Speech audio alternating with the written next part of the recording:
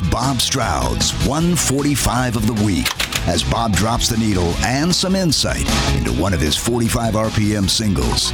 Now, here's Bob Stroud. Thank you, Steve Downs. Hi, it is Bob Stroud here with my 145 of the week. I get to choose from the 45s I played last week on 145 at 145, and here's that lineup. Monday, Bad Bad Leroy Brown, Jim Croce. Croce died on that date back in 1973. Tuesday, All Along the Watchtower, the Jimi Hendrix Experience. That single was released on that date in 1968. Wednesday, The Night They Drove Old Dixie Down, the band. That was the B-side of Up on Cripple Creek. It was also included on the band's second album, self-titled, and released on that date in 1969. Thursday, Hungry Heart, Bruce Springsteen. That was Springsteen's birthday. And Friday, No More Lonely Nights, Paul McCartney.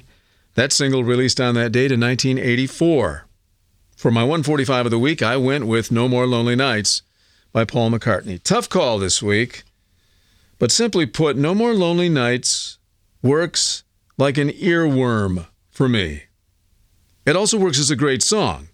Don't get me wrong. But I played that 45 on Friday, September 24th, and here 6 days later, I'm still walking around the house humming it, whistling it, singing it. I can't get it out of my head. It's maddening, to a degree. But that's what an irresistible melody does to my psyche. It gets stuck in there for days. Now, I always thought this was a world-class melody, even upon hearing it for the first time back in 1984. And lyrically, it wasn't nearly as vapid as some of McCartney's ballads from days past. In fact, I rather like the sentiment. The beauty of the approach was offset by David Gilmour's metallic guitar stylings. Nice bit there, having Gilmour add a touch of otherworldliness to the track.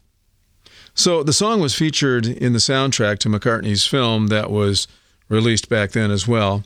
Give my regards to Broad Street.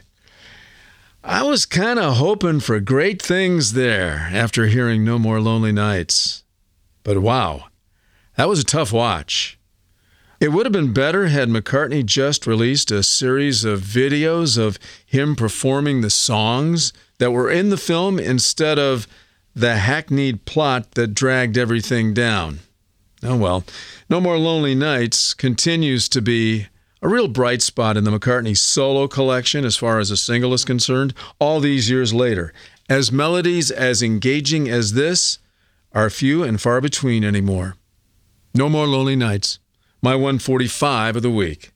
Thank you so much for stopping by. Until next time, stay safe.